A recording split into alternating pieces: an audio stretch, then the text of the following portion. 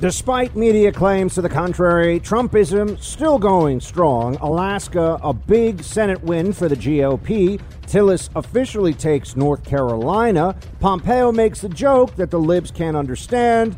And a deep stater wants the 25th Amendment invoked now.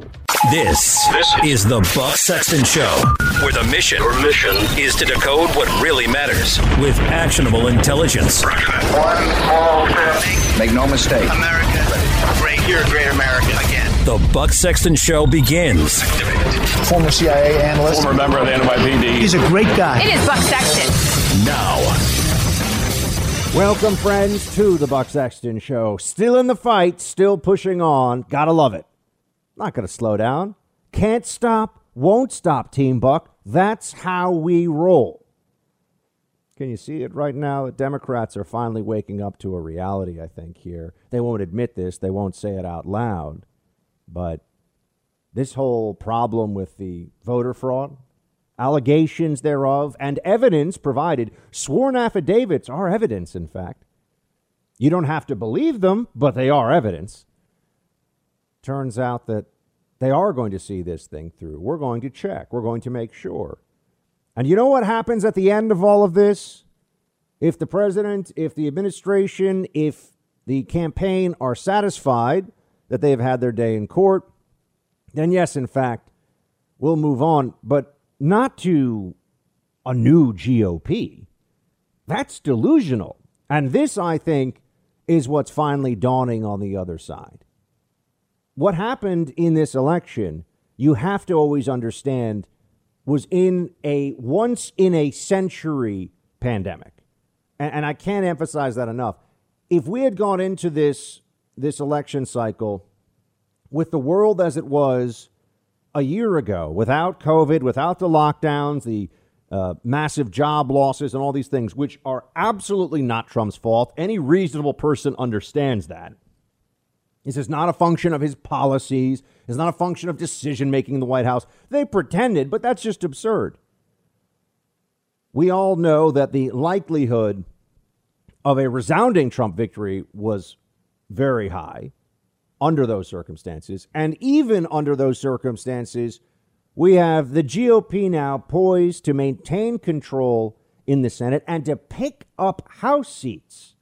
Usually the party of the president, the guy that runs the executive branch, is the one who's going to get all the blame, and his party is going to get the blame, too, in a situation like this, in a circumstance where the country finds itself in so much difficulty, so many challenges, right? Usually that would be the case.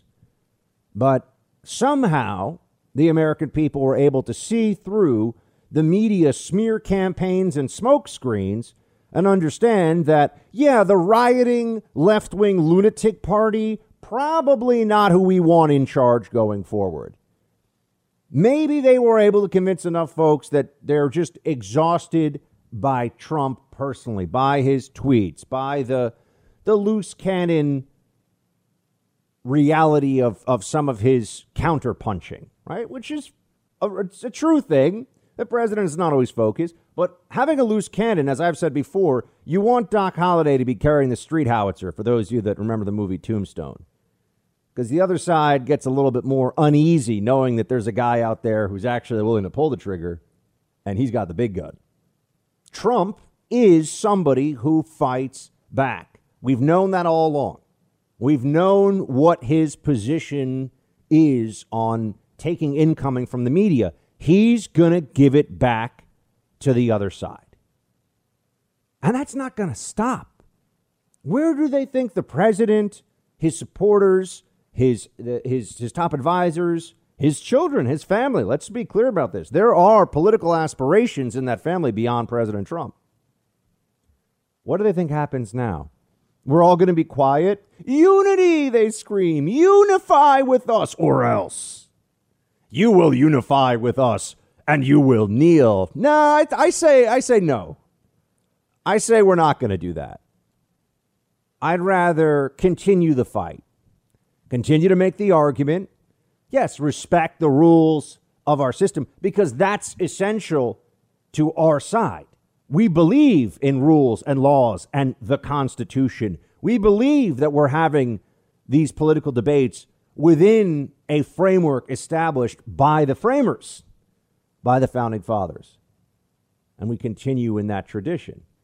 So win or lose in this presidential election, we are here to stay, friends. Trumpism is about so much more than any one policy issue. And yes, it's more than just the president himself. He has changed the mindset of people within the GOP. And those, rhino types who are seeing an opportunity now, they're going to get on TV. They're going to be elevated by the other side because they're useful to the other side. But where is the base? Remember, the GOP was 97% in support of President Trump. That was while he was in office, still in office, of course. They think that that's all changed now. That in a fluke year, a total outlier, a lightning strike in the historical calendar of the 2020 presidential election year with COVID just influencing everything and making everyone more depressed, more frightened, less hopeful, less optimistic, that the best they can do is squeak out maybe a handful of states by 20, 30,000 votes. Under those circumstances, given what they were promising, which was 5 or 6 gained seats in the House of Representatives, likely Senate control of 50 or 51 votes to the Democrats, and a Biden presidency, it turns out that they were wrong, as we know, and we'll continue to bash the pollsters because they deserve it. They were wrong on all counts. But what does that wrongness tell us? We go a little bit beyond just dancing on the grave of pollster credibility, which we're very aware is already a done deal. How did we get to this point? Well, because Trump transformed the GOP into a mechanism for fighting in our politics, for pushing back, for holding firm, for holding the line. That's what Trumpism is. You believe in something, you will push for that idea, and you will fight for that idea. You do so within the bounds of decency and honor. And look, I know sometimes Trump maybe could be a little gruff, but he did fight. And a lot of us saw what the results of that were. The mainstream media is never going to recover. The Democrat Party's perception of a controlled opposition GOP, that's not coming back. They realize now that we see them. They've been exposed. The left, the apparatus, the elites. And it even goes beyond just the left-right ideological separation. It goes into the apparatus of control in our system. And I mean general control, societal control. Who really supports the old way, the pre-Trump way of politics?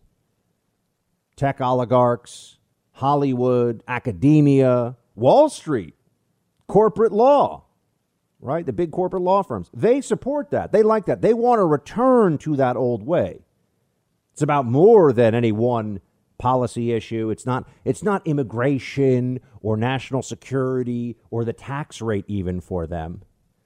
There's a way things are supposed to be done. There are certain people who are supposed to be in charge, making all the decisions and benefiting their friends and their cronies. And Trump comes in and he smashes up that system quite a bit. He says, no, we know who you are. We know about the sellout of American interests by giant corporations, the K Street corridor in D.C., all those think tanks and lobbyists, the sellout to China. What are we doing? Why would we ever have persisted in that delusion that allowing China to enrich itself at American expense is a good idea?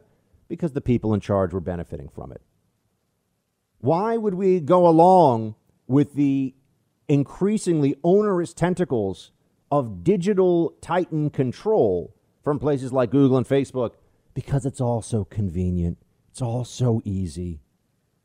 So happy to see right now the explosion that's going on Parler. Who is calling in June for unsinkable aircraft carriers of free speech for our side? Not explicitly conservative, just not going to play the left-wing censorship game. I told you about that. Rush Limbaugh, God bless him, read every word of that thread on his show. There were a couple of conservatives who care only about their turf and their millions, and they had a problem with that thread and actually attacked me for it. Oh, it was whining. Yeah, really? No, it was actually a rallying cry to get other people like me who have a lot that they want to share out there to know that there are places where we can go and we can be a part of creating our own, shall I say, mainstream media, of building up platforms so that we can finally go tank to tank on the battlefield with them instead of, well, we can all pile into this one vehicle and it doesn't really have any armor and we might run out of gas. But, you know, conservatism is used to that. No.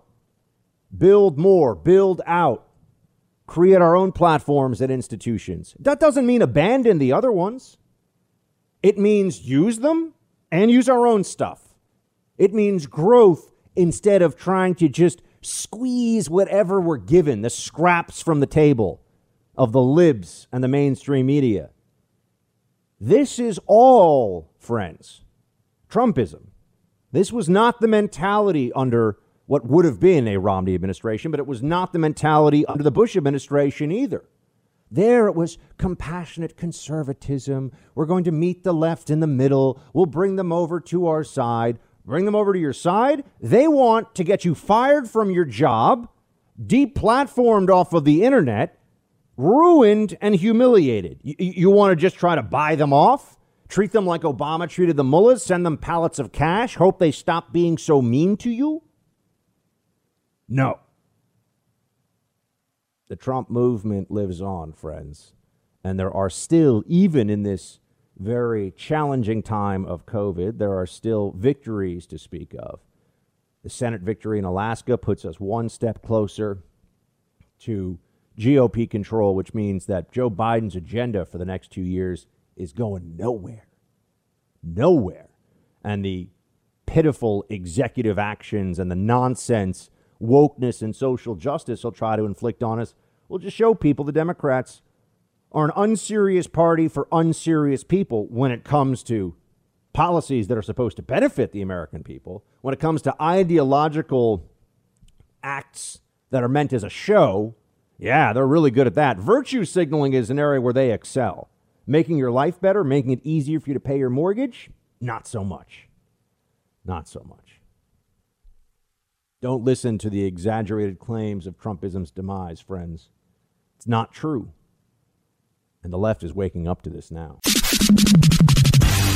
You're in the Freedom Hut. This is the Buck Sexton Show podcast. Let me just say about your comment and question about the president and the reckoning that clearly is not happening with the GOP. The fact that he won almost 71 million votes nationwide in the popular vote. The Republicans who I talk to see that and know that this is Trump's political party and will be for a long time, whether he is president or not, whether he runs in 2024 or not. He has a platform, as you said at the top of the show. He wants to continue his political situation with the PAC, and a lot of people who I talk to say they're worried that they believe that he's going to start some television network where he's going to have another place for that megaphone besides Twitter and elsewhere. I love it. It's great, isn't it? For everything that Donna Bosch, everything she says there is true. It is possible for accurate analysis to come out of the mouth of somebody on CNN. It does happen on occasion, even when they're talking about Trump. This is Trump's political party. There is no realistic future of the GOP that anyone can see right now that does not involve the Trump approach. And yes, the voice of Donald Trump himself and many others who have been critical to this administration going forward. What? They think that we can't build and grow and do more over the next 2 years? Remember, Trump also got unprecedented, the highest in 50 years, support among African Americans, among Latinos. Oh, wouldn't that be amazing? I want in the next election, I want control of the House to flip because of African-American GOP voters. Oh, wouldn't that be amazing? As part of this Trump movement continuing to grow, why is that not possible? Someone look at the numbers and tell me. Not the polls, which are bullcrap, as we know. Look at the actual numbers. Look at Latinos. Turns out Latinos like that the person running the country, more so than they did in the past with the GOP approach that we've seen, they like a GOP leader who will say that they're going to put the interests of Americans like them first. They like somebody who wants to make it easier for small businesses. That's what we see happening right now. We were being told that the GOP was a dead party. It's not going to happen. It's just for old, bitter white men. That's their line about Donald Trump in 2016, right? It was even referred to on CNN as a, quote, white lash. Remember that? End quote. And yet now we see that wasn't true at all, just like the polls were not true.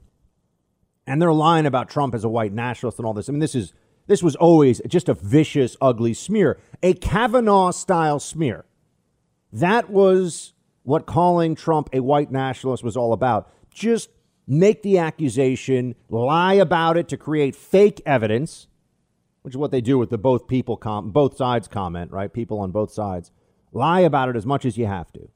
Democrats are seeing now, okay, yeah, you're gonna have to go around with a little bib and clean up the corners of Joe Biden's mouth all the time when he gets a little bit confused about what's going on. You're gonna have to go do a lot of cleanup on aisle 4 for good old blue collar Joe, while the Trump movement now just gets to operate entirely freely. And again, I know that we're still counting votes. I know it's not over, but I got to be able to look into the future. From all of the stuff that I'm saying remains true, even if Trump wins, in terms of the movement, in terms of its trajectory. What do Democrats have? Where's the enthusiasm? They built a political opposition based on hatred of one man and spite toward his 70 million plus supporters. What's their great idea? All their real ideas. Say what you will about the socialists in the Democrat Party. They got ideas, not good ones. But they got ideas. What did Joe Biden even run on? Does anyone even remember? Hey, we're going to do the good things and we're going to listen to the science and I'm reading off of cue cards and I'm in the basement. 7 little chipmunks sitting on a branch eating a lot of acorns out of Uncle Joe's ranch. Right? Well, what exactly did this guy run on? What ideas does he represent? Yeah, I understand. They'll say, yeah, look at the scoreboard. The scoreboard was very close, friends. It's still very close, and they're still waiting to certify votes. But this is the best they could do in a pandemic year? It was supposed to be a wipeout. And we were demoralized. The GOP... Thanks for listening to the Buck Sexton Show podcast. Remember to subscribe on Apple Podcasts, the iHeartRadio app, or wherever you get your podcasts. Back to the idea of the unsinkable aircraft carriers of free speech. That's the phrase that I tried to popularize on Twitter back in June. And the greatest radio host of all time, Rush Limbaugh, was kind enough to read that whole thread, as you know, on his show. I bring it up again because we're seeing that happen now. And we are seeing some GOP billionaires behind the scenes, but I know some of the players involved. I know some of them not well personally, but I know who they are, and I've talked to them. And they're stepping up because why should we concede this advantage? What do you think it's worth in every presidential election to have 90% plus? It's really about 95%. If you did a head count in news media, 95 out of 100 people in news media are either, leftists or center left.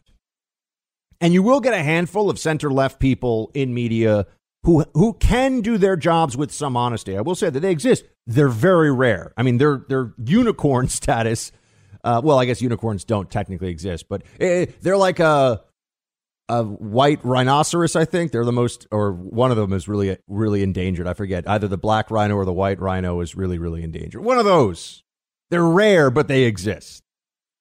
They're rare, but they exist. Otherwise, Media Matters. Buck Sexton thinks unicorns are real. No, not quite. But why do we concede that advantage to the other side? Why do we do that? Look at the way we view different voting demographics and how we break this down and we get into all the data all across the country. Look at the way that we will say we need to go from, let's say 20% Latino support to 35% Latino support to win the following states. Or we need, white working class voters in the Rust Belt to vote at this percentage. Or we need African-American voters in the South to come out for the GOP in these numbers to win, right? We do this analysis all the time. That's what people in politics are constantly doing. And as we see from the pollsters, a lot of them get it wrong, but we're focused on that.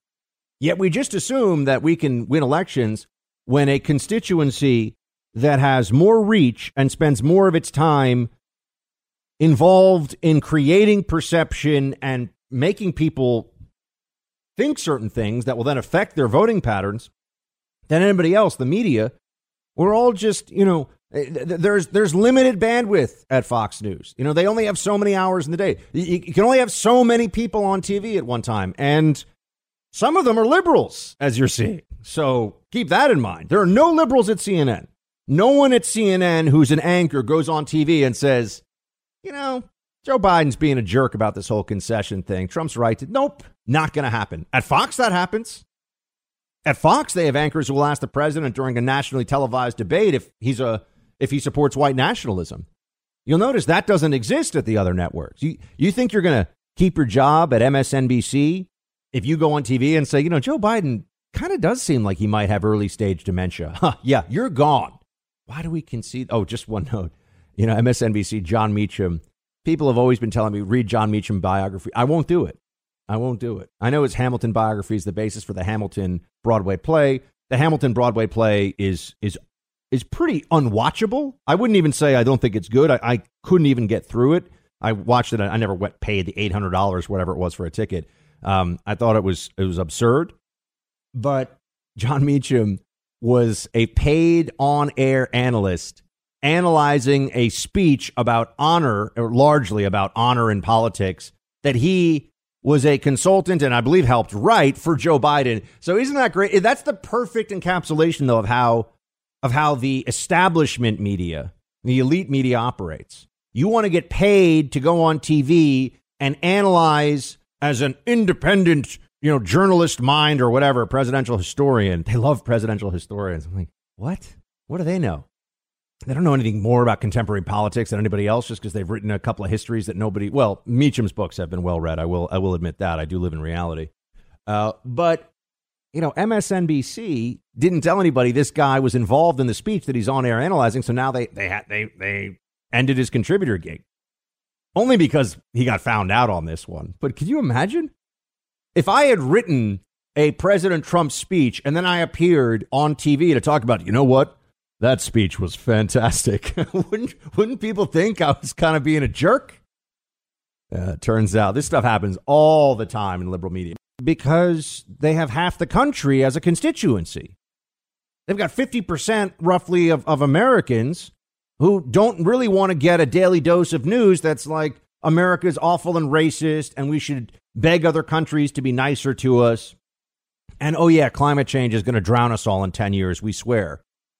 If you don't want to hear that, you really only have one option. But that's changing now, isn't it? I have a show on the First TV. The First TV has Bill O'Reilly, Dana Lash, Jesse Kelly, me, a whole bunch of great contributors. We're building out. And I want to see other places build out, too. I want to see more of this. Why do we spend so much time on the right dealing with, and many of you don't know this, but there's a lot of infighting that goes on.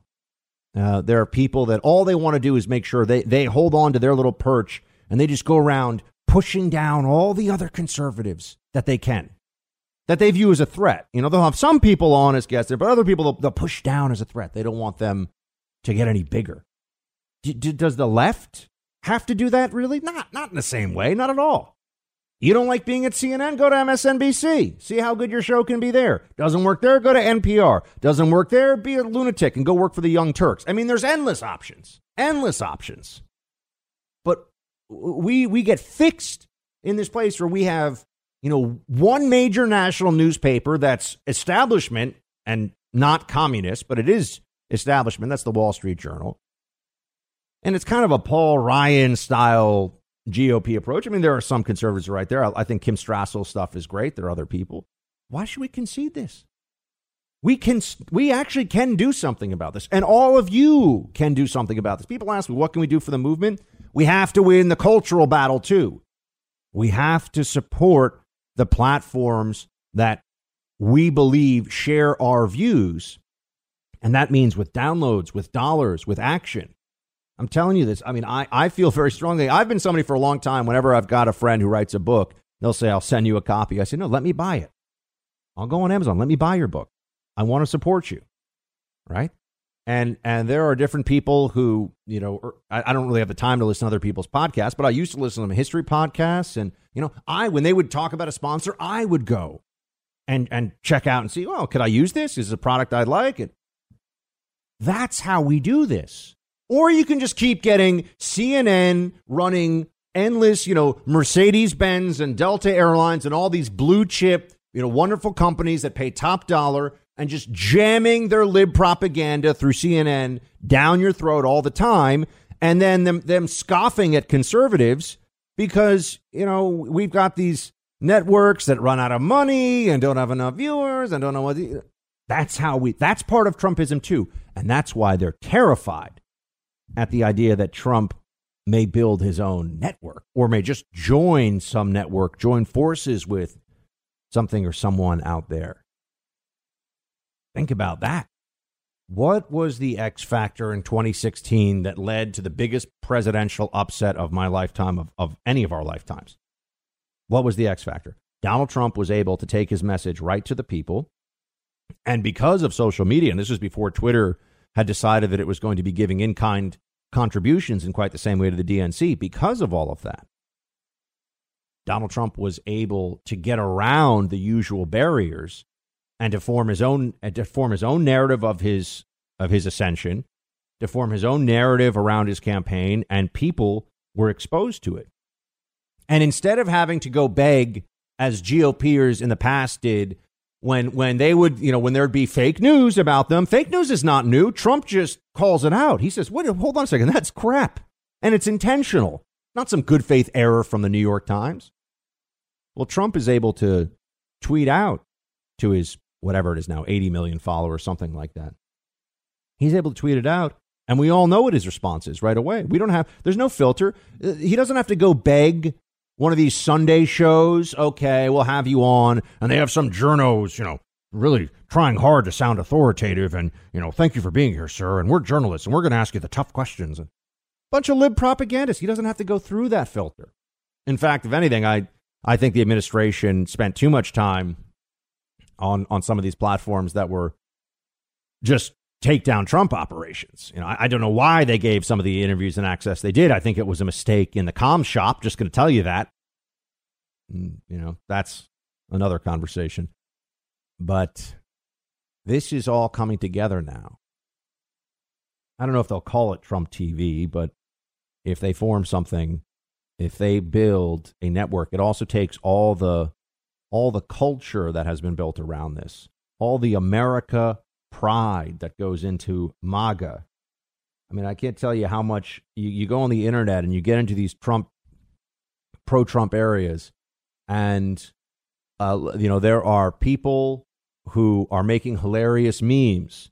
There are guys who are grilling steaks and talking about their love for America, and they're building their own followings, and they're part of the MAGA revolution. You see, and I've never seen this before in the MAGA realm. You will see, young guys, lovely young women who are pro-Trump, who are proud of it, and who, will put it out there. And it's just there's this whole shift in thinking. And even if we lost this one, I mean, it was a miracle that Trump won in 2016 with the forces arrayed against him.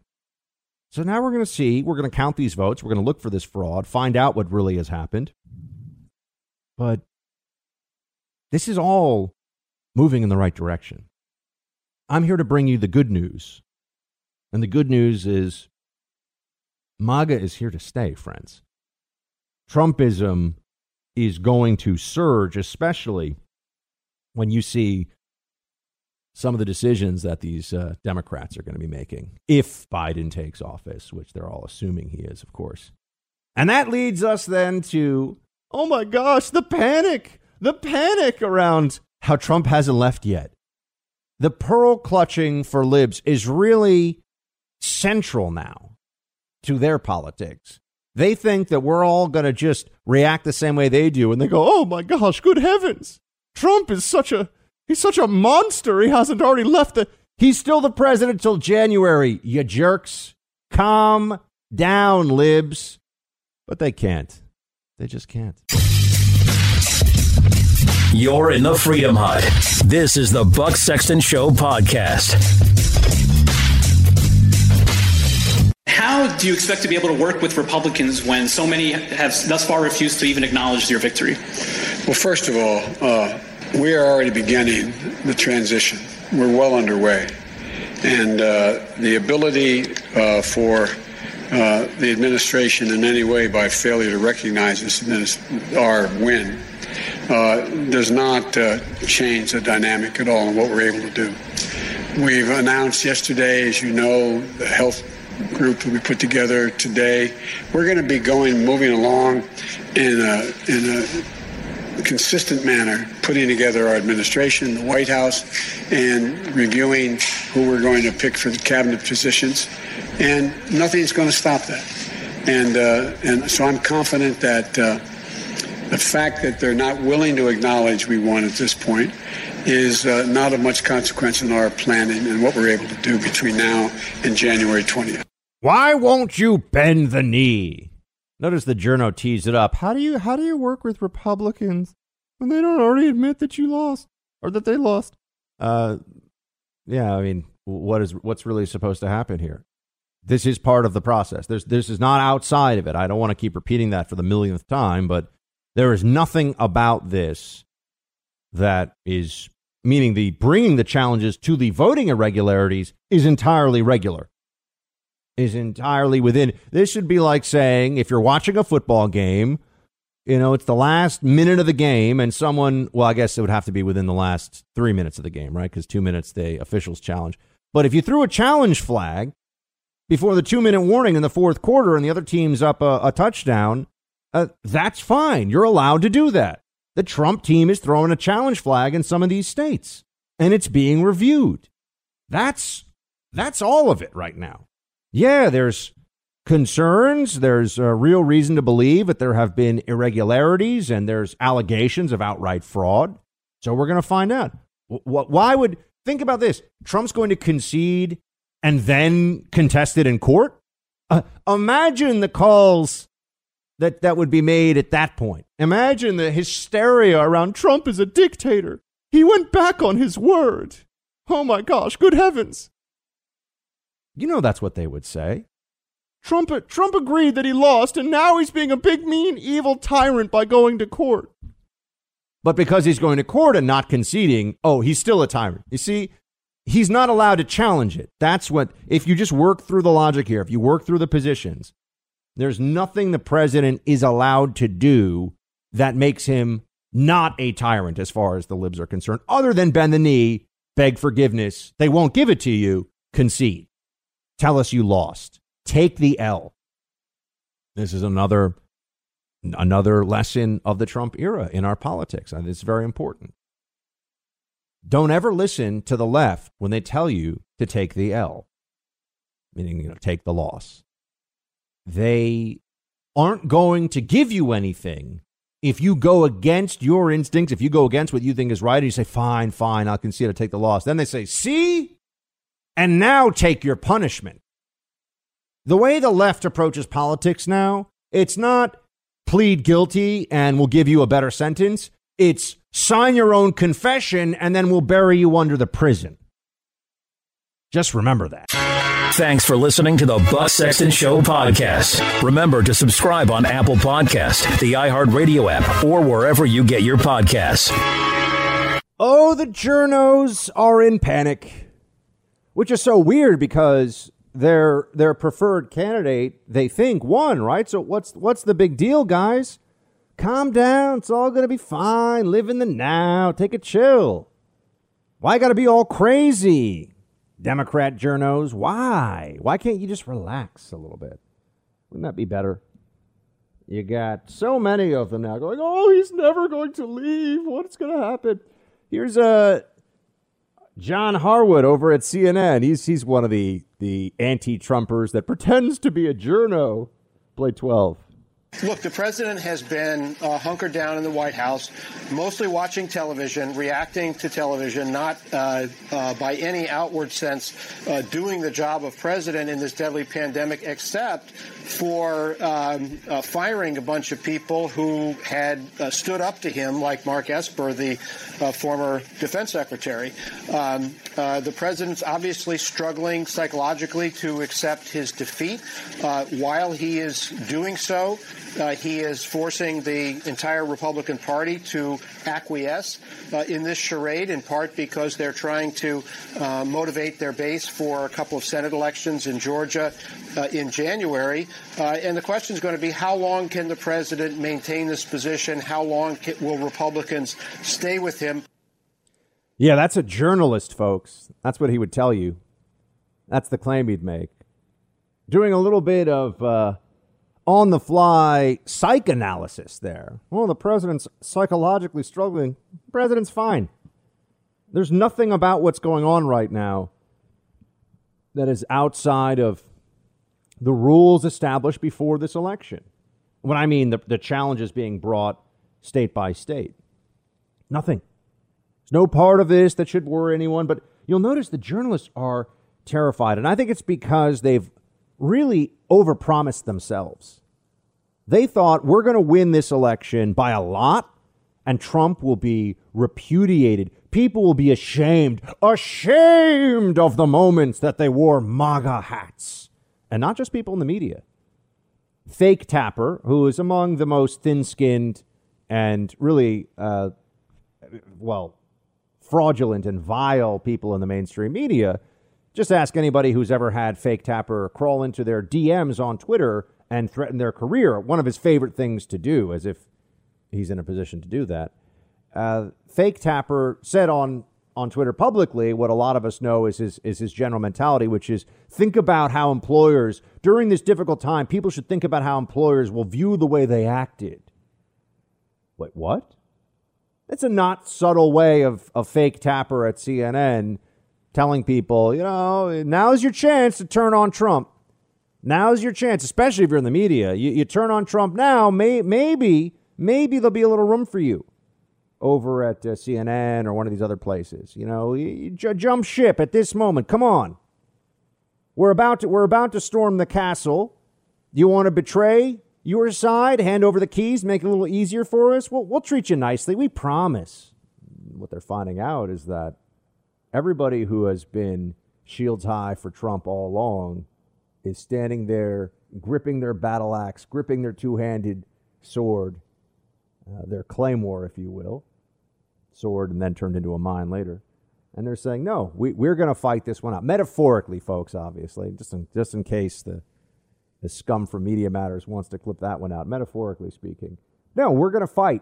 We're going to fight until we are truly beaten in this battle, or until we win, obviously, and then we'll move on. Not before then. Not before then. We're not going to bend the knee didn't stop because the day after the election, not on election night, Joe Biden got a slim margin of victory in a handful of states. It didn't turn into, oh yeah, sure, we're let's all bend the knee. Okay, let's go back to the Romney McCain version of things, where we're like, gosh darn it, you guys just keep beating us and you keep inflicting your horrible policies on us and doing all these terrible things that we don't like. But as long as you say we're good losers, we're okay with that. As long as you say we're gracious in defeat, no, we'll be reasonable in defeat when we're sure we're defeated, and not before then.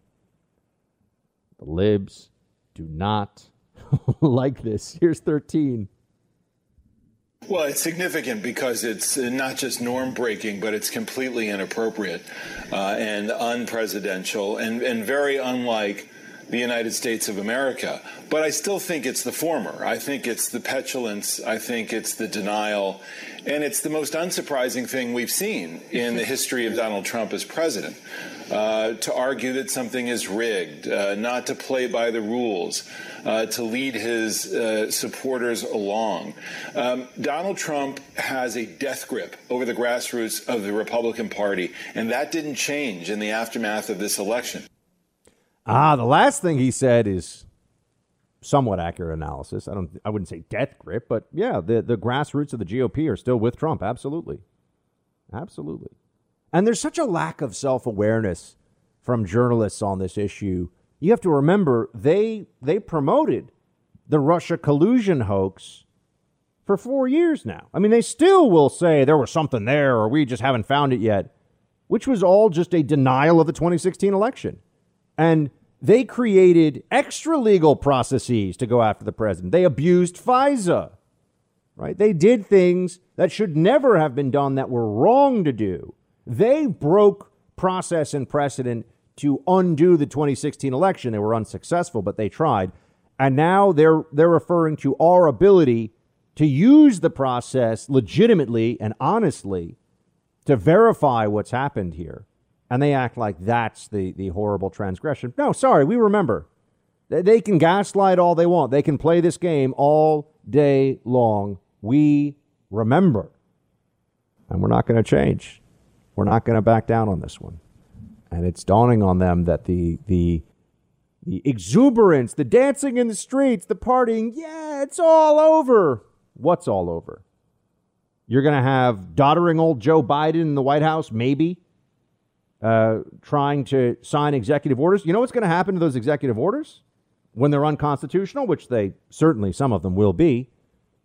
They're going to challenge them in court, just like the libs did to Trump. And they challenge them in bad faith. I mean, they just run off knowing that some activist judge on the Ninth Circuit will give them whatever policy outcome they want until the Supreme Court overturns them. Supreme Court, that's how we know they're wrong, right? The Supreme Court keeps looking at this, and sometimes 9-0, they'll say, no, you can't. No, guys, you can't just stop him because he's Trump. Sorry. Even some of the libs on the Supreme Court would have to say, well, no, you can't do that. Yes. They're realizing right now that they've set something of a template here, haven't they? That the libs, the Democrats' refusal to accept the 2016 election and the hashtag resistance all around it, we're not going to be a bunch of lunatics like they were. We're not going to destroy things. We're not going to attack people. We don't do that. But we are going to approach it with the same tenacity that they did. We are going to take a look at what they've done until now and make them live in a country where we're going to use all of the levers of power within the system we can to our advantage as well. It's not going to be a one-way street anymore. It's going to go two ways. And that, I think, is important to remember here. Joe Biden's out there saying that Trump needs to concede, of course. Play 17. Sir, what do you say to the Americans that are anxious over the fact that President Trump has yet to concede and what that might mean for the country? Well, I just think it's an embarrassment, quite frankly. The only thing that, how can I say this tactfully? I think it will not help the president's legacy. I think that I know from my discussions with foreign leaders thus far that they are hopeful that the United States democratic institutions are viewed once again as being strong and enduring. But I think at the end of the day, it's all going to come to fruition on January 20th. And between now and then, my hope and expectation is that the American people do understand that there has been a transition. There has not been a transition. The votes have not been certified. There are legal challenges. They're the ones that are denying process. Maybe Joe Biden won. I'm not saying it's impossible. I'm not saying that didn't happen. The president goes further than I will go right now, but he's in the fight and he's at the forefront of it. But when they say that this is already a done deal, that's not true. It is not a done deal. They can say it, they can repeat it as much as they want. It's not true. And was it un-American and terrifying when in 2000, Al Gore took it to court for weeks and weeks and weeks? Apparently said there's no need to be snippy when he told Bush that he was retracting his concession. Right? You don't need to be snippy about it. I'd be pretty snippy about it. But would that be better? Would that seem more honest for Trump to concede and then go to court? Think about the pathway that they're leaving open to him. As I've been telling you, if he conceded, but then was bringing court challenges, they'd say that he's being duplicitous, and that would be undermining our system. How could he be doing this? So was it, yes or no, was it un-American, unpresidential for Al Gore to bring the legal challenges that he did, which were very straightforward? He just kept looking to have recounts done in specific counties in Florida and not statewide. And he kept cherry picking. Well, I want to recount, in Miami-Dade, but I don't want to recount in the Panhandle. I want to recount here. I don't want to recount there. No, that's not the way it's supposed to go. And then years later, it turned out Al Gore lost Florida. There was never a vote tally that could be done on legally cast ballots that put Al Gore ahead. Never happened. But you don't hear them talking about how that was so unpresidential and terrifying and un-American. And what are we going to do? What are we going to do? They can't handle it, friends. Oh, and just like how it's somehow not a violation of the Logan Act, it's a violation of the Logan Act for the incoming Trump National Security Advisor, General Flynn, to have a phone call with Sergei Kislyak. That, they'll say, is a violation of the Logan Act, even though no one really believes that. But now Biden, who's not yet even the president-elect, but claims he is having calls with foreign leaders. That seems interesting. Play 16. Well, first of all, I'm letting them know that America's back. We're going to be back in the game. It's not American alone. Number one, I've had the opportunity to speak with now 6 world leaders, and the response has been very fulsome, energetic, and they're all looking forward to being able to, from Great Britain to France, to Germany, to Canada, et cetera, and Ireland. So I feel good about the ability to. I said when we announced that the next president is going to inherit a divided country and a world in disarray. The reception and welcome we've gotten around the world from our allies and our friends has been real. I have a number of other calls to return, and so I feel confident that we're going to be able to put America back in the place of respect that it had before. The world in disarray? How is the world in disarray exactly? Because we haven't invaded a country we didn't need to? Is that why the world's in disarray? What exactly is Joe Biden referring to? That the world is in clearly better shape now, with the exception of COVID, which is not Trump's fault, despite all the stuff they say. Better shape now from a national security perspective during the Obama years. Rise of ISIS, collapse in Iraq, Afghanistan, the fight against the Taliban, more U.S. casualties than at any point during the Bush administration, the collapse of Libya, the toppling of Gaddafi. We had slave markets operating on the Libyan coast and mass executions by beheading of Christians, barely even getting much notice in the news as it was happening under the Obama administration because so much bad crap was going on. And we're going to talk about a world in disarray? That's delusional. But Biden's delusional. And also, based on the standards that the libs set up, we should have Logan Act investigations of everybody involved in those phone calls now, right? That's what we're supposed to do, right? That's what the Democrats did to General Flynn. Clear case. We all know it. Now, I don't think that should be done to anyone, but the point is here, they're frauds and hypocrites, and they weaponized a law that no one really believes in to go after Trump's national security advisor, and they want to talk about transitions. You're in the Freedom Hut. This is the Buck Sexton Show podcast. So you believe there's widespread voter fraud, that the reports that we're getting from Pennsylvania, from Michigan, showing vote totals in massive leads or significant leads with 99% reporting are going to be overturned, and that the United States failed to conduct a fraudulent free election? Rich, I'm the Secretary of State.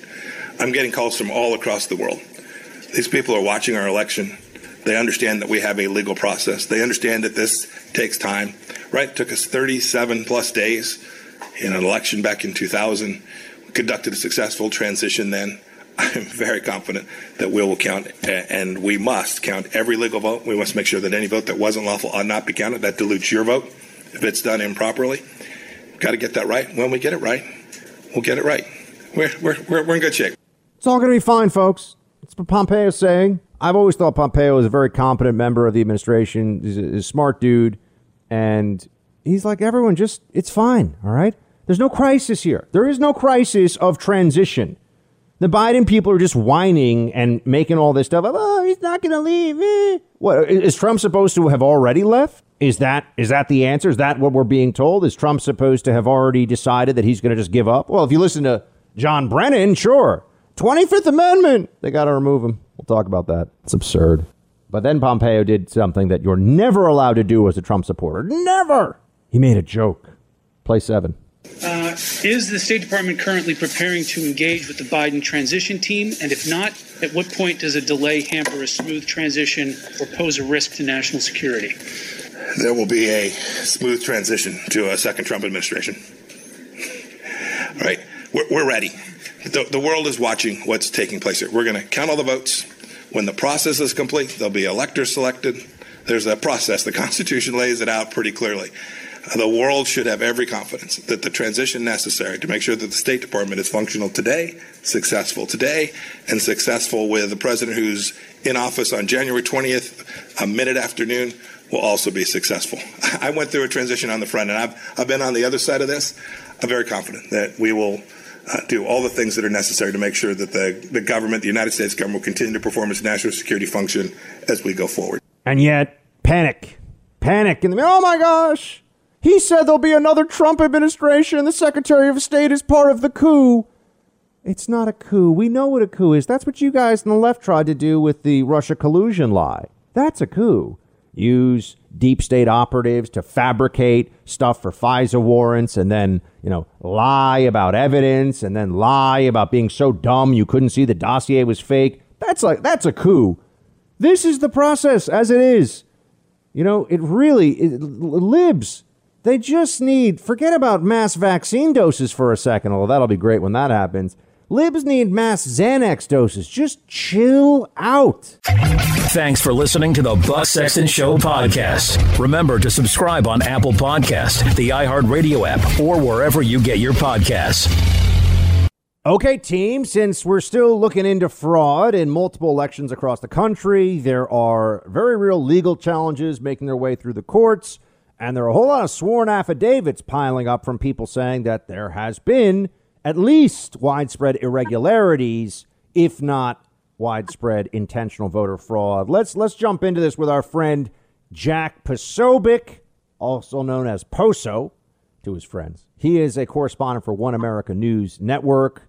Poso, good to have you, sir. Hey, Buck, great to be here, man. What do we know now as of Wednesday, November 11th? Where are we in establishing that in Michigan, Pennsylvania, Georgia, there were clear irregularities and or actual intentional fraud? What have we seen? Tell us what you know. Well, I think the two big lines of this are, as you just stated, we do have the affidavits that are out there, hundreds of affidavits in some of these cases from Nevada to Michigan to Wisconsin to Pennsylvania, all of which deal with irregularities, and specifically in the city of Philadelphia, where I was on Election Day and thereafter, the specific prevention of meaningful election observers, both inside the polls and inside the canvass center. Now, the canvass center, that's what it's called. That's the official term for where the ballots are being counted. So when you hear someone say canvass these days, what it means is the actual counting of the ballots. So the canvass center, election observers were at first prevented from actually being within eyesight of the ballots, right? They were forced to stand behind a low fence that was set up, and they were almost 100 feet away from these ballots. They had to bring out binoculars at one point. That's clearly in contrivance with the spirit of the law. And of course, we've seen the media saying, well, they were in the room. Yeah, they're in the room. They're all the way in the back of the room where they couldn't see anything. And then secondly, even after they got a court order, they were also barred from getting in. Just yesterday, when a few people showed up to even observe the ballots, observe the canvass situation going on in the convention center in Pennsylvania and Philly, they found a list, and then one poll worker actually, kind of surreptitiously took a photo of this list. So the way it works is when you go in, there's a credentialing table. So on the credentialing table, they saw a list, and it was upside down. They took a photo of it real quick out of their pocket that had all Republican names on it of people that said, do not admit, no entry. And this person's name was on it. I haven't been given clearance to say their name, but it is one of the names on the list. So I guess you can figure that out by elimination. One of them was even Corey Lewandowski, the former campaign manager of President Trump, that were not to be allowed in. And of course, having independent, or as we could even say, opposition election observers is very part and parcel in terms of the election code in just about every state in the country. So that's all one track of things, right? The other track is going through and auditing these ballots. And now in so many of these states that where there are discrepancies, we know that there have been cases where people were mailed duplicate ballots. My own brother in Philadelphia was mailed 2 ballots. Now he's an honest guy, so he brought them in and he turned them both over. But I don't know that everybody in the city of Philadelphia did that. You know what I'm saying? Then we also see numbers where people have cross-referenced the mail-in ballot information, which of course is public, with the national change of address form. So people who may have filed a change of address form moved to a different state and yet then somehow also requested an absentee ballot for the state that they were previously residing in. Now, some states allow this, some states don't. That's going to be a process that they have to go through. And the Trump campaign, the Republican Party, will have to make that part of the system that they go on after. They have to make it part of their brief when they're talking about whether or not they're going to disqualify these. One of the biggest things so that's one that also gets you into where these issues of whether or not people who have deceased relatives are suddenly seeing that their deceased relatives have gotten up and decided to vote. So all of these things combined, the question then comes down to those margins, those vote margins in the key states. In Arizona, it's under 15,000 margin. In Pennsylvania, it's about 45,000, very similar to the margin that Trump had with Hillary, actually. In Michigan, it's pretty high, but in Wisconsin, it's only about 20,000. So these are the and in Georgia, I think it's about 10,000. So these are the margins that anyone who's going up to talking about disqualifying these ballots, talking about going through them and figuring out which ones were filed lawfully and which ones were filed with problems, that's the challenge ahead for anyone on, shall we say, Team Trump. And one of the things they actually have in their favor right now is the rejection percentage rate.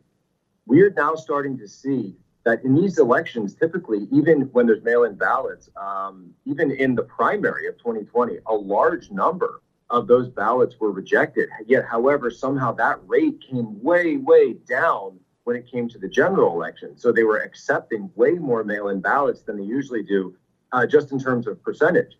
And I'm not talking about aggregate numbers here. So the question then becomes, is the reason that they were accepting them because they were accepting ones that normally would have been rejected if you were following the proper procedures? Speaking to Jack Posobiec, he's a correspondent for One America News Network.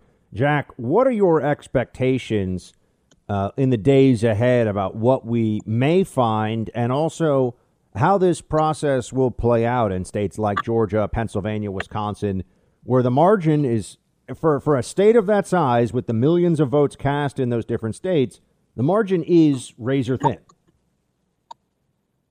It's a razor thin margin. That's right. And that's why I do think that the Trump campaign has every right and should fight to make sure that these votes are audited. Keep in mind, this is the first time we've ever done a national election with this amount of mail-in ballots before. Mail-in balloting is even prohibited in some other countries in the world because of massive issues. The bipartisan commission from even that Jimmy Carter was on in 2005, came out in opposition to mail-in ballots and the practice of ballot harvesting. And so there's a lot of irregularities with this. And, even outside of just actual fraud, right? There are many times where this system, I mean, think about it, Buck, right? When's there any time that you've ever seen the U.S. government on a national scale roll out something for the very first time and it worked perfectly fine right out of the box, right? I mean, we all remember the Obamacare website. We remember anyone who's been in the military or been in the IC, understands that that's just not how it works, right? And so I think it's silly for anyone to say, well, of course, it had to have worked fine. Well, because why? Because we said so, right? No, that's just not a reasonable thing to say. So I do think they should fight for transparency, for openness, for a full audit of everything that's happened. Georgia is moving to a hand count. They're also moving to do an audit. And I think that the American people absolutely deserve that, right? And so that being said, the Trump campaign has a tough road to hell. Right? It's not exactly an easy thing calling for this massive audit, and it's never been done at this scale. Plus, these states, we don't have systems in place. We do not have systems in place to accurately track these ballots. We don't have anything like a federal voter database or any of those types of things.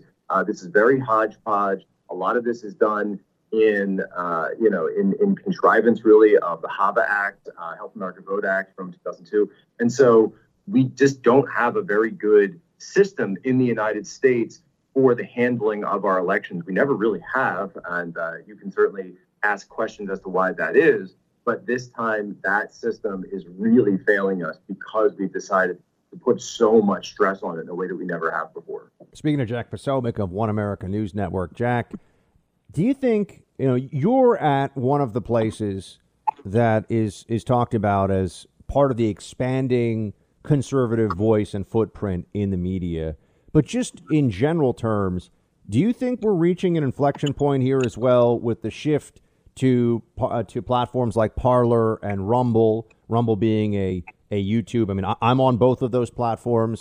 I know you're on these different platforms. Do you think that we're finally, as a movement, conservatives and people on the right are finally understanding that this is in fact what we have to do if we want to be competitive in the political and cultural landscape going forward? Well, I think that's right. And actually, it's amazing to me when you look at the numbers, right? We know that 71 million people voted for Donald Trump, right? That's an empiric number that we can look at. This is a guy who was smeared, lied about, impeached on false pretenses, investigated on false pretenses by a mainstream media for probably 5 years straight. So the fact that 71 million people in the United States stepped up and affirmatively said no. They weren't just saying no to Democrats or Joe Biden, but they were also saying no to all of those purveyors of information that has turned out to be false, like the New York Times, like MSNBC, like CNN. And so I do think that there's been this massive turn, and it's an active turn, right? When people decide to turn off MSN and drive towards Parler, towards Rumble, towards all these other outlets, they're doing it because they want something that's more useful for their life, that's delivering more value for them. That's an active, engaged participant, not just in conservatism or Trump support, but in information and what's going on in the world. There's someone who's decided they're sick of being lied to and actually wants to take a stand for themselves to find out what's happening. And so I welcome all of it. I think I just saw a number. There was a letter from the CEO of Parler last night that just came out, John Mates, who I know pretty well.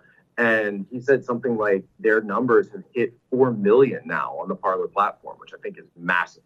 I mean, you really can't, if they're at 4 million and they're able to hold that number in terms of active users, you really can't say that they're a small social media company anymore. You just can't. And then with Rumble as well, we just released a new documentary, Antifa Movie. That's at antifamovie.com. And we put it on Rumble. We put it on Pure Social. We put BitChute everywhere. It's on, in addition to YouTube and Vimeo. And what's funny is YouTube and Vimeo came after us for, they said, depictions of violence. I was like, yeah, it's an Antifa documentary. Of course there's depictions of violence. Yeah, but take it up with the Democrats who have no problem with the violence they're doing, right? It's crazy. Well, Jack, we're explaining it. We're fighting it. We're not encouraging it. Jack, I think this is where we're going. I feel I'm very bullish about conservatism and the role of the Trump mentality in all of this. And I know you're a part of it too, my friend. So thank you so much for joining us here from One American News Network. Jack Posobiec. Thanks so much, Buck. You're in the Freedom Hut. This is the Buck Sexton Show podcast. There will be no relief among the libs until Trump is run out of town in D.C. They're completely insane. I know we've been talking about how there's this panic among the liberals because Trump's never going to leave, right? No, Trump is just going to, no matter what, continue to be a voice in politics that takes the fight to the other side, that does not back down, that does not beg forgiveness or bend the knee. That's not going to change. But yeah, maybe he goes back to living in the building that he owns in New York City's Midtown and Mar-a-Lago and numerous other properties, right? He'll be just fine. But the deep state is still out there, as you know. And yesterday there was some testimony on Capitol Hill. Well, the remote Capitol Hill testimony for the witnesses, but the senators were there. The Senate Judiciary Committee got together. And it was just a reminder that with all we found out about how the Russia collusion conspiracy was a total farce, it was complete nonsense. With all of that stuff, we still have gotten no real accountability. And in fact, now you're seeing the unhinged, the TDS suffering former senior government officials who are deep staters are making noise. One, because I think they really are crazy enough to believe that Trump is some threat to democracy and like, how will we ever survive and all that stuff. Yeah, that's a part of it, to be sure. But also there is this belief among the libs. There's this belief that they can get some of these people from the Obama era of government to come back, right? They want to be back in the game. And that reminds me of John Brennan, a guy who should be considered really disgraced from his government service. But that's not the perception on the left. When you see who the Democrats are considering to bring in and who Biden's considering to bring into his possible administration, you know, names like Susan Rice come up, right? I mean, there's going to be a whole Obama 3 or well, I guess 2.0 could have been the second term. So Obama 3.0 or third term of Obama will be some of the mentality here. And that's why you have John Brennan. I don't think he's done. I think he'd be happy to come back in some capacity, even just as a senior White House advisor again, talking about how they should. You got to make a lot of noise to be heard among the crazy libs these days. I mean, you have crazy Keith Olbermann running around saying that Tucker Carlson should be arrested. I mean, you have just lunatics all over the left. That's very common. And John Brennan is out there saying some pretty crazy stuff in order to get noticed right now. Here he is, play 23. Well, if Vice President Pence and the cabinet had an ounce of fortitude and spine and patriotism, I think they would seriously consider invoking the 25th Amendment and pushing Donald Trump out, because he is just very unpredictable now. He's like a cornered tiger, and he is going to lash out. And the fact that, again, that he has the powers of the presidency in his hands is quite worrisome. Now, we know that the Attorney General Barr has done Donald Trump's bidding in the past. Will he continue to do that vis-a-vis this election? I don't know. But I do think it's something that the members of Congress, the leadership of the Republican Party, really needs to send clear signals to Donald Trump that if he continues to go along this path, they are going to put up roadblocks. What path? The bringing legitimate legal challenges in court path? You know, Democrats built a whole resistance strategy for 4 years of suing the president all the time. Sue him, impeach him, sue him, special counsel, sue him. I mean, this is what they did for 4 years. They act like we don't remember any of this. But this is the former CIA director. I worked at the CIA. This guy could have been my boss at one point. He wasn't, thank God. But not that the CIA directors I had were much better. Panetta's better than Brennan. I'll say that. Panetta, he's a Democrat, but he's a Democrat who isn't completely out of his mind. Brennan thinks they should remove. Think about that. You're going to remove the president right now with the 25th Amendment? He's saying this on TV. He thinks that's an intelligent thing to say. Stunning, isn't it? This is what Trump derangement syndrome does to people, though. Thanks for listening to the Buck Sexton Show podcast. Remember to subscribe on Apple Podcast, the iHeartRadio app, or wherever you get your podcasts. Unfortunately, I don't think there's going to be any accountability for the deep state. We should just recognize that. At this stage, too late for the Durham probe to matter. Too late for there to be any last-minute revelation from Lindsey Graham on the Senate Judiciary Committee or anywhere else. And we saw some of that earlier this week. They were grilling McCabe, the former acting FBI director, among one of the chief henchmen of the anti-Trump deep state. And they forced him to show us exactly who he is when asked about whether it was legitimate to bring a Logan Act-based investigation of General Flynn, especially considering the Biden administration in waiting, that it considers itself to be, hasn't won yet, is already having phone calls with foreign leaders. McCabe wouldn't answer, danced around it. Ted Cruz pushed him hard on this question. He would not tell us what really went on. He wouldn't admit that they used as a pretext the fake belief that they pretended to have that there was a real concern over a Logan Act violation that led to General Flynn having a sit down with two FBI agents who also did not believe he lied. But then later on, Mueller reviewed the written notes of those FBI agents and came to the conclusion, oh, no, he lied. Let's bring a felony prosecution against him. This is outrageous, friends. It's disgusting. But remember, the deep state operatives have not been held to account. A lot of talk from people on cable news about how any minute the other shoe is going to drop. Didn't happen. And I told you it wasn't going to happen because I know the bureaucracy.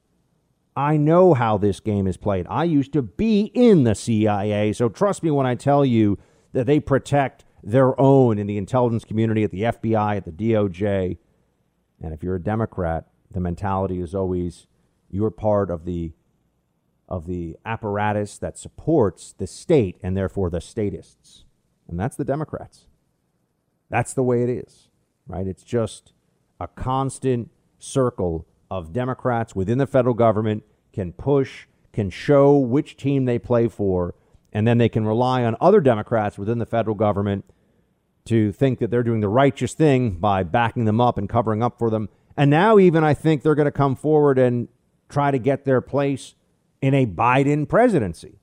That's what they're trying to do.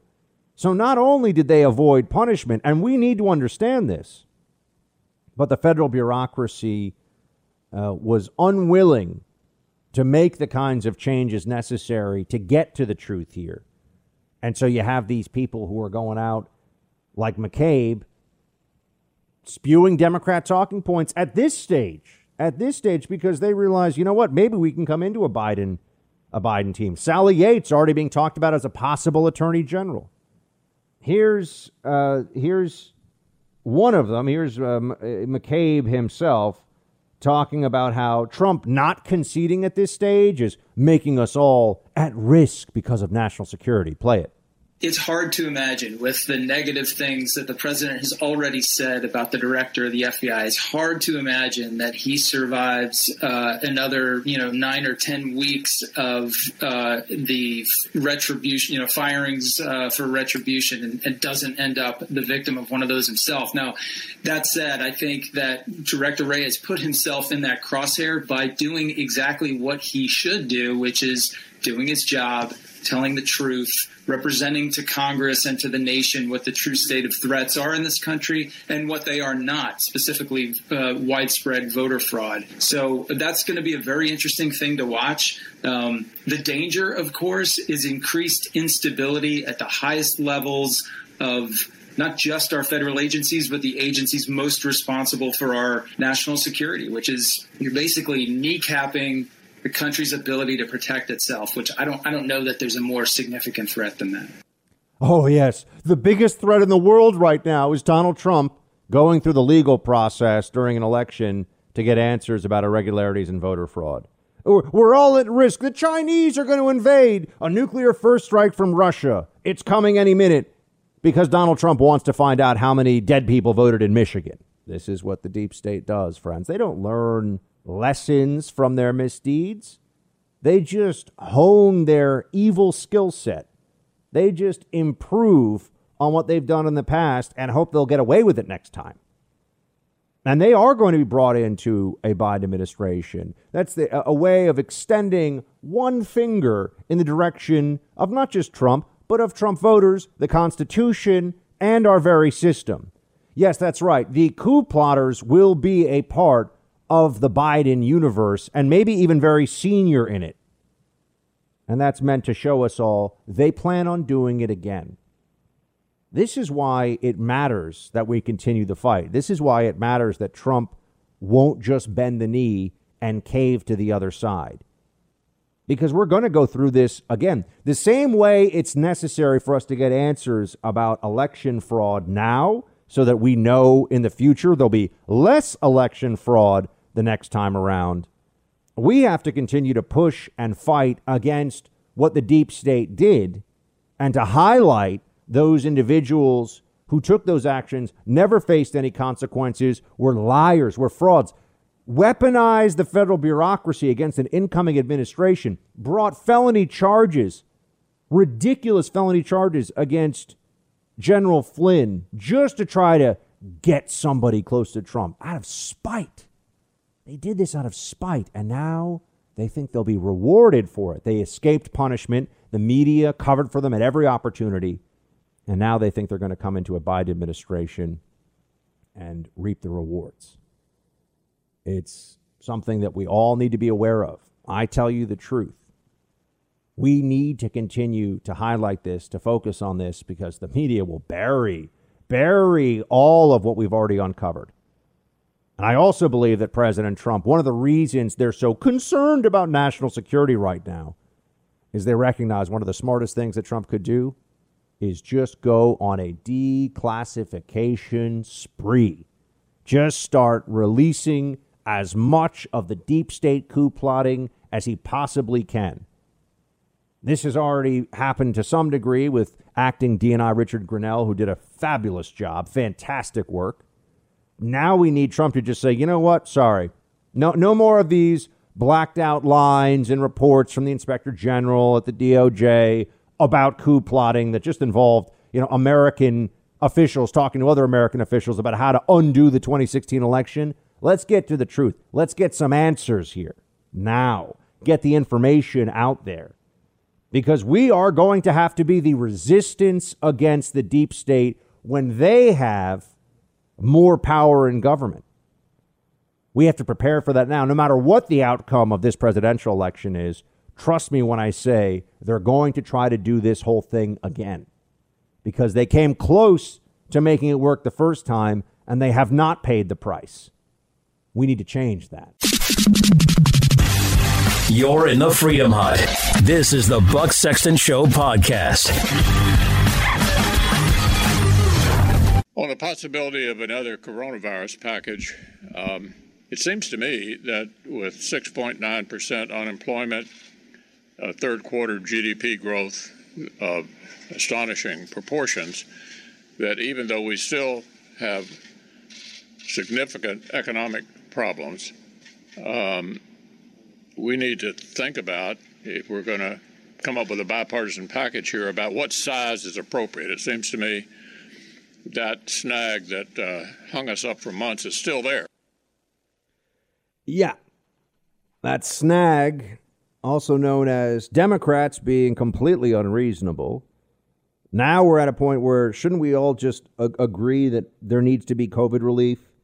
There's all this talk out there about how we could be heading into the worst period yet. I don't believe that's true, but there are going to be a lot more cases, and it's going to be a long, tough, cold winter. There's no question about that. And there's going to be this whole push from the Biden folks to go with even more extreme measures in the meantime, even before Inauguration Day. They want to go with these more extreme measures as proof in advance that what they're doing works, right? If we don't do the same kind of lockdowns we did starting in March, and we have far fewer cases, what does that tell you about the lockdown? I'm sorry, far fewer deaths and hospitalizations. Forget cases. That's not really a useful metric when you're talking about the severity of the pandemic. It's hospitalizations and deaths that matter. If we don't do the lockdowns and things look much better, then what we've been talking about with herd immunity, T-cell immunity, it's already gone through a large portion of the population. Then that becomes irrefutable. So they need us to do the more extreme stuff now. And then no matter what happens, they'll say it would have been worse. That's how this goes. That's the mentality. And it's just troubling because they've held up this really desperately needed funding for businesses, for restaurants. They're going to shut down gyms and restaurants again. That's going to happen. In major cities, at least. You can expect that's coming. I think it's an almost a certainty in New York City. But Nancy Pelosi, I thought she's about the working folks. I thought Chuck Schumer, who still is hoping that he's going to become majority leader, which is a terrifying thought, I thought they were all about getting money and getting assistance to people who needed it. And yet they're not. They want even more money. They want bailouts for these blue cities, especially because they know these blue cities are really going to need it going into winter. With their extreme COVID lockdowns, it's going to be a disaster for the economies of these places. Think of all the businesses that really rely on holiday season spikes in commerce, and that's when they make so much of their money. Think of all of the businesses in major cities and major population centers in America for whom that's true. They need help now. They need money now. But they're not going to get it because Democrats are holding the American people hostage in this whole process. Republicans have already agreed. They've already agreed. They said, all right, let's go. Let's get that. They've been willing to give out money for months. But no, Democrats say it has to be the amount of money we say. Pelosi's going to say it has to be the amount of money we want to give. And this was not a repudiation of Republicans in the House. If redistricting had been a little different in a handful of states, there were court challenges to redistricting. If you had different redistricting in Georgia and North Carolina, a handful of other states, Republicans might have actually been able to take the majority. That's how tight this has actually become. The Democrats, of course, don't want you to know that. Kevin McCarthy, who would be an excellent Speaker of the House, I believe, if he was able to be in that position, he's telling everybody, look, the best way to raise money right now is just to have the crazy libs out there keep telling everybody how crazy they are. Play 14. So this cycle, raised more money than any House Republican ever, more than any of your Speaker predecessors. What did you learn and how did you pull this off? Well, the best way to raise money is just let Nancy Pelosi and AOC talk. So you bring up a relatively junior member, Congresswoman Ocasio-Cortez. Why do your people respond so vociferously to her? Well, she runs the floor. Wait, what do you mean by that? That wing of the party, the socialist wing of the party, they are the new power of the Democratic Party. More so than Speaker Pelosi. Oh, by far, by far. You watched on the floor. Legislation couldn't be passed unless AOC agreed with it. Isn't he sounding like somebody you know? The socialists are the real power of the Democrat Party, despite Pelosi as the titular head of it, right? The socialists are the one really calling the shots. Sounds like somebody that was on radio yesterday, in fact. And there you have it. The minority leader, Kevin McCarthy, telling you what we can all observe, what we know to be true. And the Democrats are going to have to play this game of placating that part, the power center of the Democrat Party, keeping them happy enough that they won't upset the apple cart, while also making sure the American people don't figure out what's really happening with them, what's really going on here. But with these COVID lockdowns looming, we need to get money out there. We need to get the American people the assistance that they deserve because their businesses have been shut down. You have been financially affected. If you're having a tough time right now, you have been financially affected by COVID. And you know it. An action should be taken to address that by the same government that has insisted that you're not allowed to operate your normal business, that you're not allowed to conduct yourself the way that you had expected, you had every reasonable right to expect before the government lockdowns and the mandates all hit. Speaking of the mandates, I got to say, these vaccines, it's really just the light at the end of the tunnel. We got to get these things out as soon as possible. Even the Fauci. The Fauci is out there. He's talking to everybody. He said, hey, you know what I got to tell you? This is a good thing. I will say I trust Pfizer. Play clip 4. Would you take it? Well, I'm going to look at the data, but I trust Pfizer. I trust the FDA. These are colleagues of mine for decades, the career scientists. If they look at this data and they say this data is solid, let's go ahead and approve it. I promise you, Andrea, I will take the vaccine. And I will recommend that my family take the vaccine. There we have it. I will tell you this right now, and I know some of you disagree with me. I will encourage anybody in my own life who's of the higher age category to get the vaccine. And depending on what we see when it comes out, I may get it too, just to make sure that I'm not a transmission risk for them. I do not have any concern here that if this data comes out from Pfizer and these companies, that they will be fraudulent. But notice, this is a big change in tone. We were led to believe by Biden and Kamala Harris for months. Oh, you can't trust the FDA under Trump. You can't trust even these major, multi-billion-dollar drug companies that have been around for decades and decades. Look, Pfizer, Big Pharma gets beat up on a lot. Big Pharma does a lot of good for the world, too. Big Pharma are really the heroes in all this, folks. I got to tell you.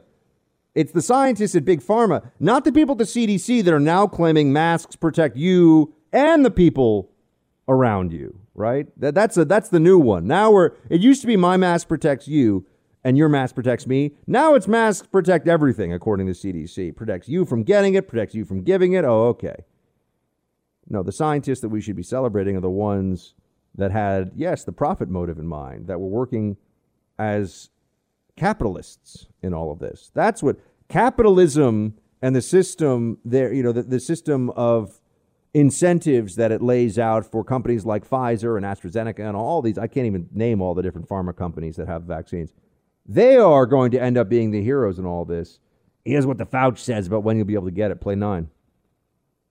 No, we're talking probably by April, the end of April, I would think. Again, these are just guesstimates. Right. I believe that within the first quarter, one of the things that we were concerned about, Jake, and I discussed this with you on a prior interview, was that we have a lot of people in this country who may not want to get vaccinated right away. That's why we were talking that it might take well into the second and third quarter to finally get people to be convinced to get vaccinated. But for those who want to be vaccinated, and I believe the incentive to get vaccinated will be greatly enhanced by the degree of efficacy. When you hear something is 90 to 95% effective, it makes it much more likely that someone would want to get vaccinated. But if Jake Tapper wants to get vaccinated, I think you're going to get vaccinated within the first 4 months. I would say by April, you'll be able to be vaccinated.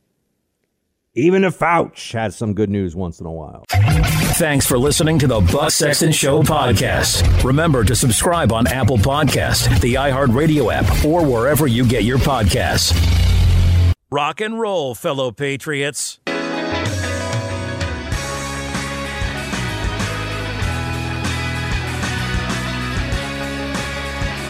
We made ours go up to 11.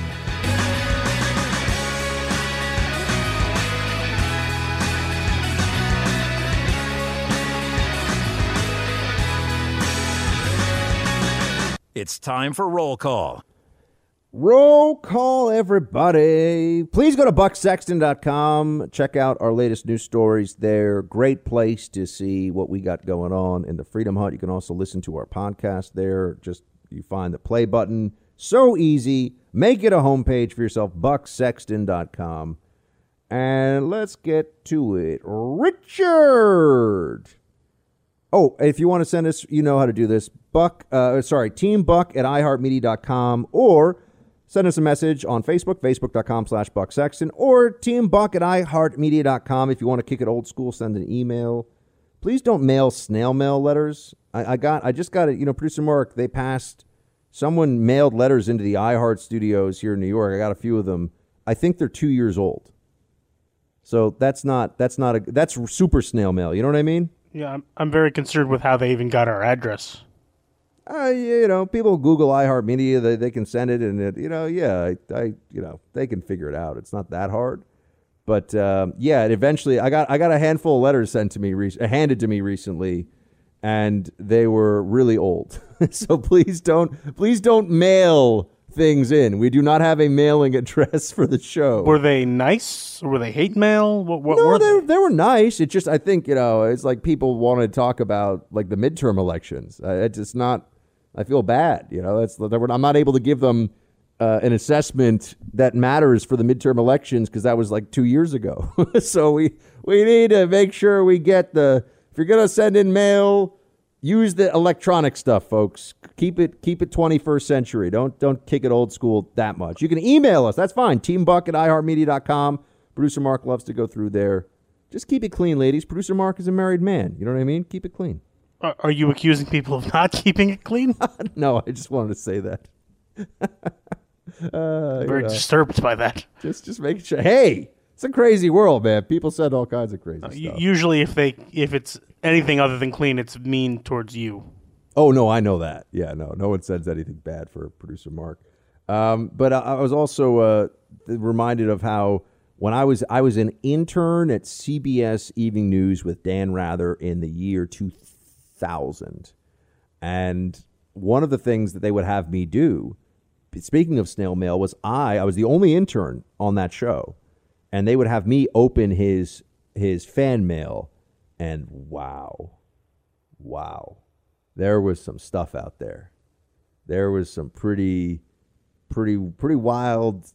People would write 8 pages front and back handwritten to Dan Rather. It was an eye-opening experience, I'll tell you that. Because I also wish I could have written back on his behalf, or rather written back to them and said, "You guys know this guy's a dumbass, right? Like you shouldn't waste your time."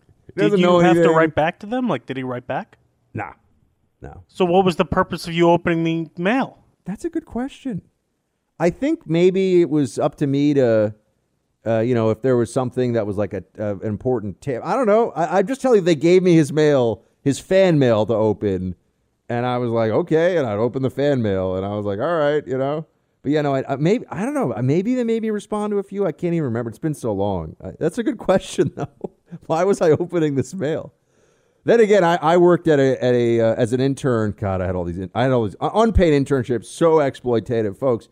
Unless it's a really established program where you're getting school credit and or getting paid something. Unpaid internships. This was all the rage in the 90s. They were just exploiting kids like me at all these places and all the time. You think that was just the 90s? Is that still going on? I feel like now you got to do. You get school credit for it, which means you're spending less money on tuition, so that's good. Or you get paid. I mean, if you're getting paid for an internship, fine. That's great. No, when you do an internship, you still have to pay your school for the credits. Most interns lose money unless the company pays. I know our company, iHeart, does pay their interns, but a lot of companies still do not. No, yeah, paid internship, cool. Totally down with that. Unpaid internship is exploitation. I did an unpaid internship at the Council on Foreign Relations. Total exploitation. There's no point in it at all. I was just doing the worst kind of grunt work. I didn't learn anything, really. I got to go to some foreign policy meetings with some blowhards, former secretaries of state or whatever. Who cares? Didn't mean anything. It would have been better for me to work in a store, get paid a salary, learn how they run the books. I'm being serious. If you can find it, for all the college kids listening out there and all the high school kids who listen to this show as well, if you can find a position that will pay you some money and that will expose you to what it means to be a part of a business that has profit and loss statements, get a sense of, what it is that they're doing, how they're making their money, and develop that early financial literacy of how to run a business. And also what it means for yourself. What do you do with that money that you make? You know, are you able to put even just a little bit of aside? Starting savings accounts, starting stock accounts at a young age, understanding compound interest, understanding how to work within the financial system. It's not about the amounts, it's about the knowledge. So, you know, if you can set aside $500 over the summer and put that into your first ETF fund, I mean, assuming, I think you have to be 18 or someone has to do this on your behalf, but you start those things. You know, this is what I had no education in this myself whatsoever. When I just worked at all these internships. I was just doing research stuff for one. I mean, I worked at a think tank that paid me, and I think it was maybe $400 a week or something. That was not. There are those internships out there where you get a little bit of the best of both worlds. But I'm telling, get a job if you can. Get a job over the summer, and even if it's a side hustle job, meaning that you're making money doing work for TaskRabbit or something. If you're really good with, I don't know, all kinds of things. Producer Mark, what kind of jobs did you have when you were a youth? Let's see. My dad used to run greeting card shops back when those were a thing before CVS had cards and whatnot. So I would work at his store quite a bit. I worked as an ice cream scooper. Yeah, I remember I asked you about that one. Yeah. Is it as hard as everyone says to scoop the ice cream? It actually does take a toll on your back because you have to keep, climbing into the freezers. So, yeah. My back hurts. Yeah, no, I can imagine. Other than that, it's been mostly media jobs. Yeah, media. Yeah, of course. You find the area that you like. When's Producer Mark going to start his baseball fan podcast? I don't know. I've been thinking about it. Dude, you should start a baseball podcast. Maybe not just baseball. Sports podcast. Sports, yeah. Yeah, but everyone has a podcast now, so what's the point, Yeah, but it's good podcasts, people listen. You know what I mean? You'd have a fun podcast. That's true. I would have exposure here on a nationally syndicated radio show. You would. You'd have like people in cities all across America would hear about your podcast. I'm just saying that would be a thing. That is very true. Yeah. Our friend Brandon, who fills in when Producer Mark is absent, he has a podcast based around like Guns N' Roses and music. He does? Do you know about? Oh, yeah. It's a very popular podcast. Appetite for Distraction or Destruction or something? Destruction, yeah. Yeah, he's got a podcast. I'm just saying, we something to think about, Producer Mark, as long as it doesn't take away from your dedication to this show. No, nothing would ever take away my dedication from this show. That's what we love to hear. I was a tutor when I was in high school. I tutored for money, so I would tutor kids in grade school, mostly English and history. I had, I don't know, five or six different internships over summers over the years in media, in think tanks. I worked as an intern for a short while at a music company, kind of an A&R and publishing company. So that was a horrible internship. It sounded like it would be cool. It was awful. There was nothing for me to do. But I just thought about this because people would send in their unsolicited music submissions, and they straight up told me, they're like, yeah, you can listen, and if you think it's the most amazing thing you've ever heard, which you're not going to, you can bring this to one of the actual employees. That was part of my gig. That could have been a cool story. Oh my gosh! Well, yeah. If you struck lightning strikes rather, and you struck gold, but there was some really bad stuff that got sent in. So this was pre-American Idol, right? So the only way that you'd really get discovered would be if you sent in your demo tape to a music publishing company like this, and they might sign you to a label and do all that kind of stuff. And it was pretty remarkable. I'll tell you, it's pretty boring. They had really nice office space, though. This used to be a great business. The office space was gorgeous, but the actual company, what I was doing, was total crap. So yeah, these are things you learn about the past. Oh, and I was a camp counselor, including an unpaid camp counselor, because I was a counselor in training. That was a horrible job because I was doing all that the counselors did and just didn't make any money. Again, folks, for the young ones out there, find jobs where you have responsibility and you make money for your job. I don't care, whatever it is, babysitting, ice cream scooping, do that and start the beginnings of a savings account, of a investment, stock account for yourself. Have an adult that kind of oversees you, talk to about it, but Start those things when you're 18, 19, 20 years old, if not sooner. All right, so I've kind of gotten distracted from roll call. Here we go. Richard, he writes in first here. Buck, Biden saying that he won before all the court cases are held is outrageous. All my lib friends think I'm nuts because there is a process, I tell them, and it should be followed. Their Trump hatred has blinded them to the importance of due process. I really hope we succeed in the courts so the libs melt down like the Wicked Witch of the West. I'm melting. Buckets of water and shields high. Yeah, Richard, if the libs at any point are told that it turns out Donald Trump did win this election when all the votes are counted, I don't know how we could really describe that. It would be a kind of version of that scene in Indiana Jones and the Raiders of the Lost Ark when all the Nazis melt. You know, when the Ark of the Covenant is opened up and all the Nazis melt. It'll be kind of like that, psychologically speaking. But then they will actually destroy a lot of stuff. I would worry for the safety of many large cities in America, for just average folks in those cities, including here in New York where I am, if the Democrats were told that Biden did not actually win. If that was where this process goes, then the country gets a little bit scary. It tells you a lot about the Democrat mentality, though, doesn't it? Tells you what they're really like. Eric, Buck, I was thinking about this. In 2016, Trump lost by 1.7 million votes. In 2020, he's down by 700,000 with 80% reporting of all cities.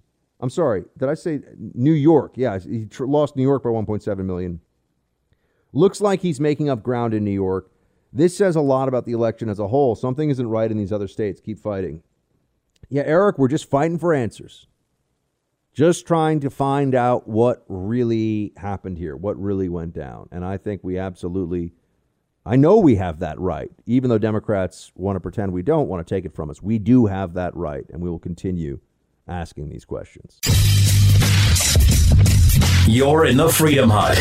This is the Buck Sexton Show podcast. More roll call to close it out here in the Freedom Hut today. Angel, I listened to you on the Apple podcast in Daytona Beach, Florida. Since you have a large audience and hopefully some Democrats listening, I was wondering if you could do a deep dive into Venezuela and how that country collapsed. Also, the similarities that are going on here. Being from Gen X and having Hispanic grandparents, I was taught from a young age about socialism and communism in Cuba. We saw the warning signs with Venezuela. The problem I see with a lot of people not knowing is that most of the reporting was in Spanish, not in English, so a large portion of people here in the U.S. don't know what really happened, and this occurred during our generation. Millennials were too young to be watching the news or reading about it. Yes, Angel, what you're saying is certainly true. There are a lot of people who don't understand the history of Cuba, Venezuela, what happened in those countries, why they both respectively collapsed. So that's a thing to look at. Whether we'll do a full deep dive on it here, I appreciate it, my friend. I'll look for opportunities based on the news cycle, but I can't promise. We still have Shields High podcasts we're working on, and we got a lot of projects going at once that will really be able to do, well, maybe a segment-long deep dive, just not a full podcast or anything like that, but I could probably get into it. But it has to come back up in the news cycle because we got our hands full with so many other things. But it's a very good idea, Angel, and it is very important that the younger generations understand, why did Cuba turn into a giant prison camp where all the cars are from the 1950s and you can get imprisoned for saying the wrong thing about the decrepit ruling regime, right? There are good reasons to ask these questions and to have answers. Colton writes, hey, Buck, I'm from a city in Washington pretty close to Seattle, and everything that's been going on here has been very disheartening. It's hard being a conservative in a state that's filled to the brim with liberals who hate you for what you stand for. What's even worse is our gubernatorial election that we just had. Not only did Jay Inslee, the one who has cost my state millions of dollars with his horrible policies, get reelected, his opponent, Lauren Culp, who lost, was then fired from his position as a police chief in Republic, Washington. It's sad to see that if you don't succeed in challenging the way things are run, they'll destroy your entire livelihood. I appreciate you telling the truth in your podcast, Shields High. Well, thank you, Colton. And yeah, I mean, there are unfortunately consequences that you'll face as a conservative for trying to stand up to the machine. But I will tell you, too, I'm as New York as anybody. I was born in New York City in Manhattan. Both my parents are born in New York City. All my siblings, my brothers and my sister, born in New York City. Lived here, went to school here for most of my adult life. Spent all 18 years of my formative years here in New York City. And I increasingly feel like a stranger in my own town. Because the belief system here, the politics here, it's just too much. There used to be a more well, first of all, you're allowed to have different ideas, and we just kind of thought in New York it was more of a live and let live approach to politics, at least culturally, socially. Now the authoritarian left is calling the shots, and people have all bought into this and are completely outnumbered. I'll tell you this: my brother, who's moved to Austin, Texas. So for KLBJ folks out there, I know I've been saying I'm coming. I am coming to visit him soon. He loves it and can't say enough things about how I need to move there. So, there are other places. And Colton, I'm thinking about it myself for the future. Producer Mark and I are only half kidding when we talk about Florida. Or he can even go to Florida and I go to Texas. We keep doing the show the way we do it. So don't ever feel like you got to stay behind liberal lines forever. There's a lot of America out there. All right, friends, back in the fight tomorrow. Shields high.